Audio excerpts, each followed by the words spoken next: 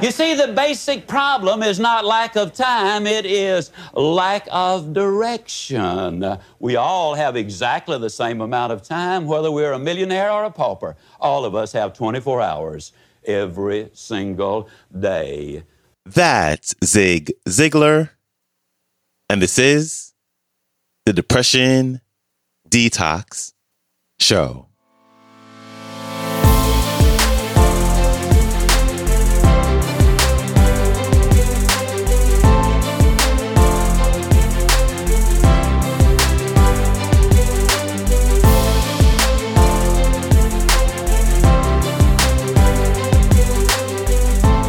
Hello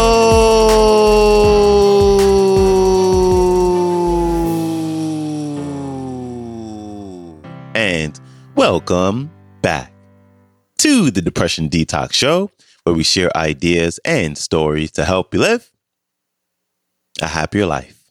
I am your host, Malik Josephs. Happy Monday. Thank you so much for vibing with me today as we start off this week's clips with one of the godfathers of motivational speaking himself, Mr. Zig Ziglar. And he is here to encourage us to live with purpose.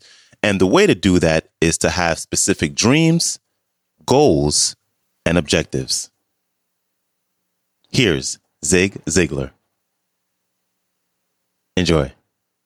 I want to talk a little bit about goals on the line of how do you lose 37 pounds and write a book. I'm just going to kind of give you that as an example. For 24 years of my adult life, by choice, I weighed well over 200 pounds. I say by choice because, you see, I have never accidentally eaten anything. I mean, it's always been deliberate. And when I choose to eat too much today, I have chosen to weigh too much tomorrow.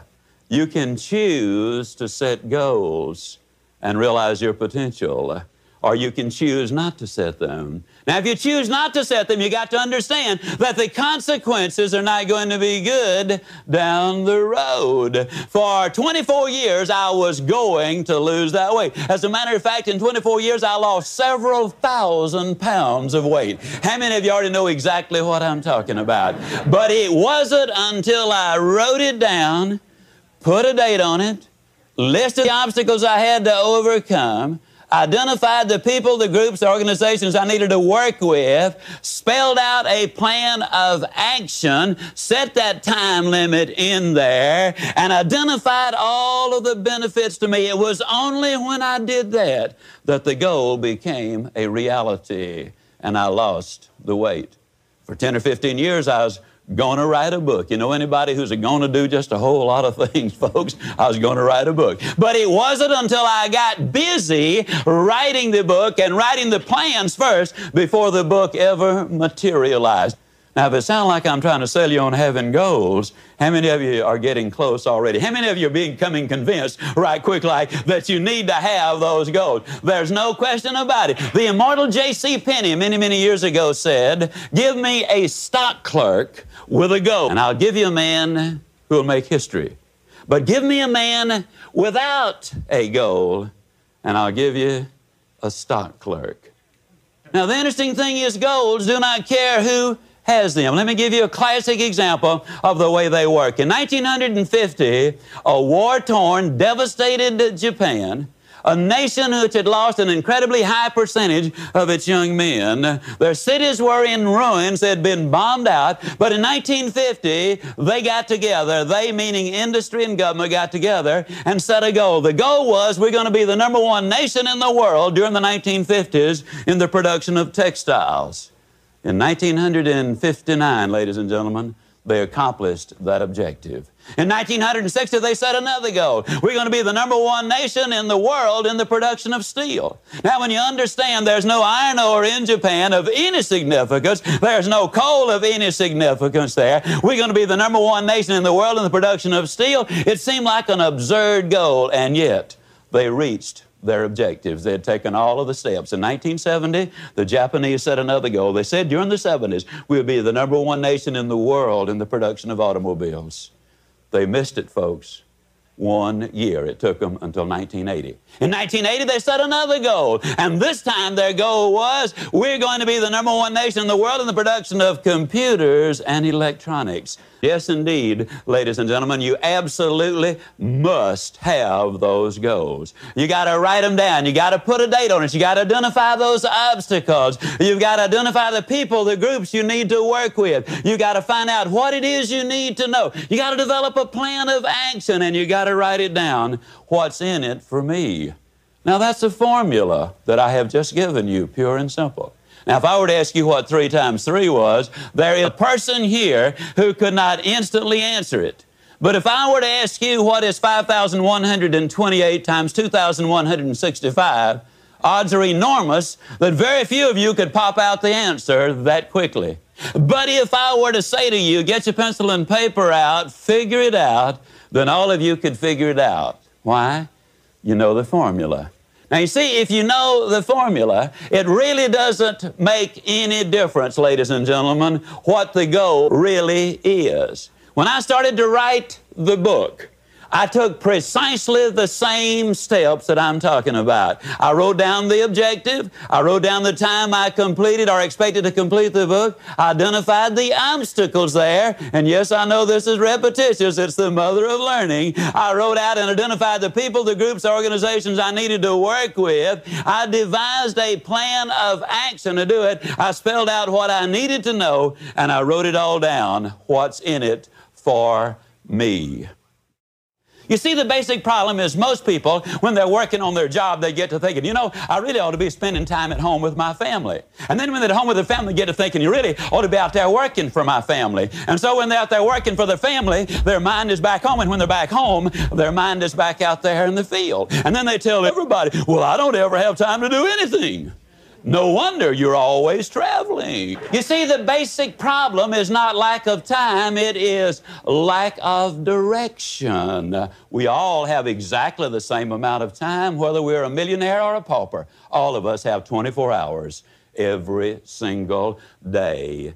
The truth is, ladies and gentlemen, we must have goals if we're going to do anything. Goals do a lot of things. For example, they enable you to chase the blues away. I've never known anybody who was truly depressed who had specific and long-range goals. And what goals do is they create activity. And you see, activity, as you work towards reaching them, creates the very excitement which you need in order to accomplish or reach your objectives. The psychologists put it this way: logic will not change an emotion, but action will. And as you get busy working towards these dreams of yours, and yes, you absolutely must have your dreams, ladies and gentlemen, and what we're going to do is look at the ways you build a foundation underneath those dreams. Several years ago, they did an experiment with a number of college students. And in this particular experiment, they let them go to sleep, and they hooked these brain machines up to them. With these brain machines, they could determine precisely within a matter of seconds when the student went to sleep. Then they could tell when that student started to dream. And as the student would start to dream, they would awaken him or her. And then they'd let them go back to sleep, and that is no problem. But when they started to dream, they would awaken them again. And with those brainwave machines, they can tell exactly when they start to dream. At the end of one night of this kind of treatment, many of the students were nervous and fidgety. At the end of 2 nights of this kind of treatment, where they had a reasonable amount of sleep, but no dreaming, they became very irritable and very short and very cross. At the end of just 3 nights of a reasonable amount of sleep, but no dreaming, they could tell that some of them were headed for some psychological difficulties. And so what they did was they aborted the experiment. Now, about 24 hours later, most of the students were back to normal. Within a week, all of them had returned 100%. But the experiment proved something very conclusively, and that's this: when you're asleep, ladies and gentlemen, you need your dreams. I'm here to tell you that when you're wide awake, you also need your dreams. You must have your goals. You'll never make it as a wandering generality. You must become a meaningful specific.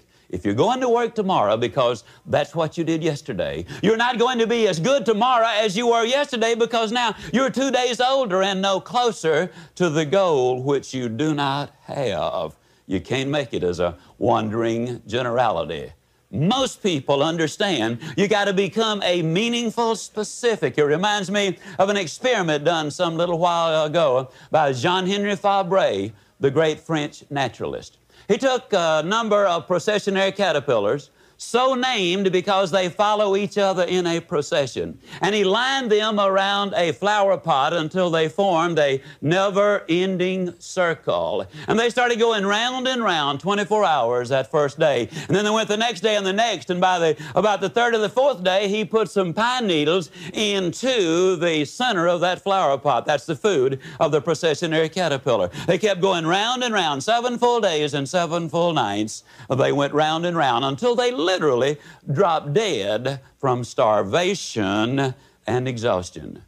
With an abundance of food less than 6 inches away, they had starved to death because they confused activity with accomplishment.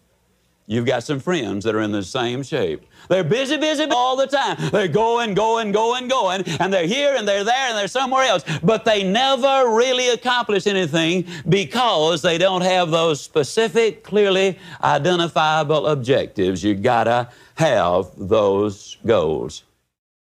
Big thanks to Ziglar for stopping by. His website is Ziglar.com. His Instagram is the Zig Ziglar. His YouTube is Ziglar Inc. And his latest book is entitled 10 Leadership Virtues for Disruptive Times, Coaching Your Team Through Immense Change and Challenge. And if you'd like to check out the last time we've had him on the show, you can go in the show description and look under the previous episode section where there'll be a list of all the previous episodes that he's been featured on the show. And the most popular of all the times that he's been featured on the show is episode number 331. So if you like, you can go and check that out. All right. That is a wrap for me. I appreciate you. I hope you have a wonderful rest of your day. And I will see you back here tomorrow. So until then, stay strong. Later.